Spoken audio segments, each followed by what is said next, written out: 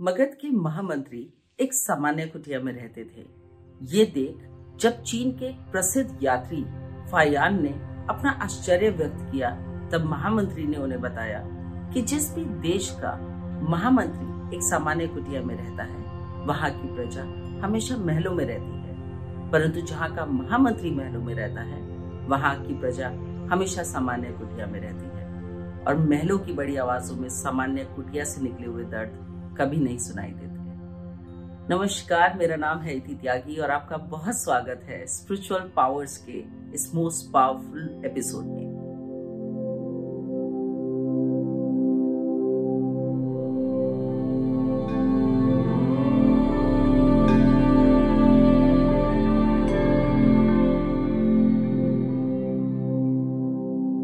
आचार्य चनक के पुत्र विष्णुगुप्त आचार्य चाणक्य के नाम से बहुत प्रसिद्ध हुए। आचार्य चाणक्य का जन्म 375 ईसा पूर्व का माना जाता है। विष्णुगुप्त ने अपने निवास स्थान पाटलिपुत्र से निकलकर तक्षशिला जाकर अपनी विद्या प्राप्त करी। आचार्य चाणक्य स्वभाव से स्वाभिमानी पुरुष थे, बुद्धि से तीक्ष्ण थे और प्रतिभा के एक बहुत ही धनी पुरुष थे। आचार्य चाणक्य, जिनको चंद्रगुप्त मौर्य के गुरु के रूप में जाना जाता है, उन्होंने सदैव अपनी नीतियों के दर्शन से एक नया रास्ता हमेशा समाज को दिखाया है। आचार्य चाणक्य एक उस तरह के गुरु थे जो हमेशा अर्थशास्त्र, स्ट्रैटेजीज, विद्या, गुण, ज्ञान, प्रभाव, स्वभाव सबके ऊपर एक बहुत ही बड़ा प्रकाश डालते थे। आचार्य चाणक्य द्वारा दिया गया ज्ञान इतिहास के पन्नों में मोती की तरह दर्ज है।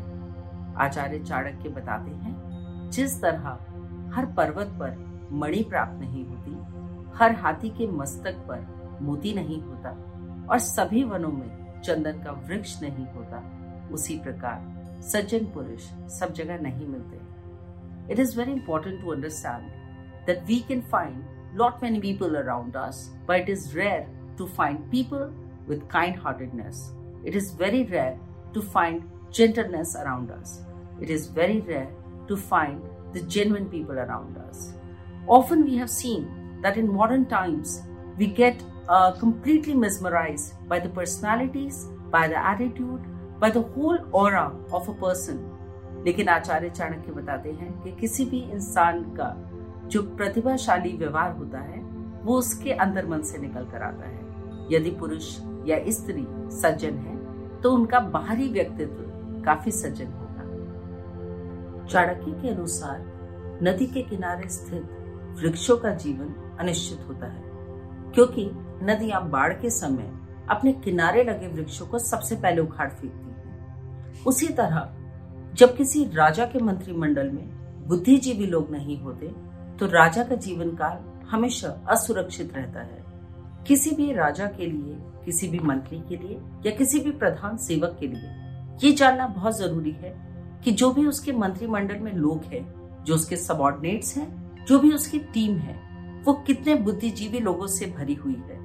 अगर राजा इंटेलिजेंट लोगों से नहीं घिरा हुआ तो उसके कार्यकाल में समय समय पर उसे बहुत सारी कठिनाइयों का सामना करना पड़ेगा।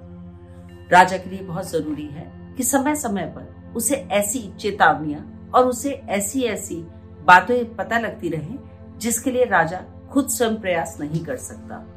एक राजा का जीवन हमेशा कठिनाइयों से भरा होता है।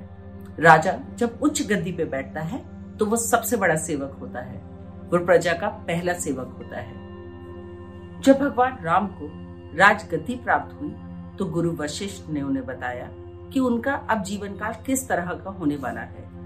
वो राजा राम बन चुके हैं और अब वो अयोध्या के सबसे उच्च पद पर बैठ चुके हैं, लेकिन इसका मतलब ये नहीं है कि वो उच्च श्रेणी में आ चुके हैं। अभी भी वो सबसे बड़े सेवक ही कहलाएंगे। राजा होने के बाद उनका काम यही रहेगा कि वो किस तरह अपनी प्रजा की सेवा करते हैं और किस तरह अपनी प्रजा का ध्यान रखते हैं। चाणक्य के अनुसार वो माता पिता अपने बच्चों के लिए शत्रु के समान है, जिन्होंने अपने बच्चों को उच्च शिक्षा प्रदान नहीं करी, क्योंकि अशिक्षित बालक एक विद्वान समूह में उसी समान है जैसे हंसों के झुंड में कोई बगुला। शिक्षित पुरुष या शिक्षित स्त्री समाज को सुशोभित करते हैं। आचार्य चाणक्य ने समय समय पर जब भी अपने शिष्यों से वार्तालाप किया या उन्हें किसी भी तरह के आचरण के बारे में बताया तो उन्होंने शिक्षा के महत्व पे बहुत ज्यादा जोर दिया। शिक्षा ही है जो समाज को आगे ले जा सकती है। ये शिक्षा ही है जो आपके जीवन काल को बदलाव दे सकती है। You can not change how you have taken birth, in what conditions you have taken birth and in what society you have taken birth, but you can suddenly define that the kind of a lifestyle you are going to live is totally dependent upon the education you will contain, upon the education that you will receive all throughout your life. Education का मतलब ये नहीं है कि आप मात्र डिग्रियों से खुद की विद्वता को तोलें। Education का मतलब ये है कि आप समय समय पर अपने ज्ञान को किस तरह बढ़ावा देते हैं। हमारे लिए स्कूल, कॉलेज, इसकी शिक्षा एक लिमिटेड तौर पर एजुकेशन के रूप में देखी गई है, लेकिन विद्वान पुरुष कहते हैं कि एजुकेशन का मतलब है समय समय पर एक विद्यार्थी की तरह ही जीवन में आगे बढ़ते रहना। चाहे हम कॉलेज से निकल जाएं, चाहे हम स्कूल से निकल जाएं, लेकिन उसके बाद भी अपने जीवन काल में समय समय पर ज्ञान को अर्जित करते रहना ही विद्वता है। चाणक्य के अनुसार ऐसे मित्रों को त्याग देने में भलाई है जो आपके सामने अच्छी बातें करते हैं परंतु आपकी पीठ पीछे आपका काम बिगाड़ देते हैं या आपके बारे में जहर उगलते हैं। चाणक्य कहते हैं कि इस तरह के मित्र उस बर्तन के समान हैं जहां पे ऊपर की तरफ दूध या मलाई लगा होता है और अंदर की तरफ जहरीला विष भरा होता है। In the teachings of Chanakya we will always learn what is the importance of a true friend, what is the importance of a right friend. जैसे हमने देखा है महाभारत में श्री कृष्ण के मित्र थे सुदामा, जैसे हमने देखा है रामायण में भगवान राम के मित्र थे सुग्रीव, श्री हनुमान। उसी तरह से यदि आपके जीवन काल में कोई सही मित्र है, कोई सही दोस्त है, a right acquaintance, you can always get through your problems. You can always come across as a bright star from any kind of troubles. हमारे जीवन में ये बहुत जरूरी है कि हम किस तरह के लोगों के साथ संपर्क रखते हैं। चाणक्य बताते हैं कि एक बेवकूफ मित्र से एक बुद्धिमानी शत्रु काफी बेहतर है। चाणक्य के अनुसार हमें दूसरों को सुधारने की बजाय खुद को सुधारना चाहिए।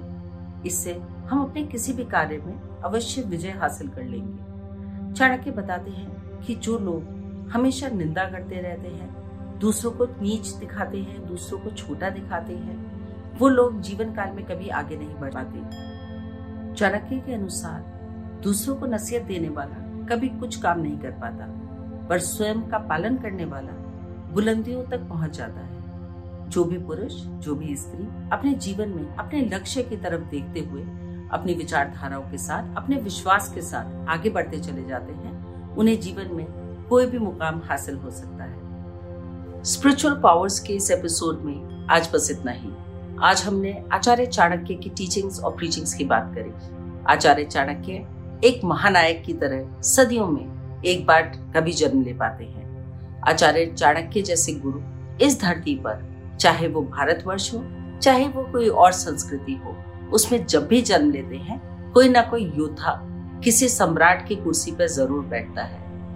आचार्य चाणक्य की इन टीचिंग्स को आज यहीं खत्म करते हुए हम आपसे विदा लेते हैं। हम आपसे अगली बार फिर मिलेंगे एक किसी बहुत खूबसूरत टॉपिक के साथ, किसी पावर के साथ, किसी स्ट्रेंथ के साथ और किसी मोटिवेशन के साथ। तब तक के लिए मैं त्यागी आपसे इजाजत चाहती हूँ। नमस्कार।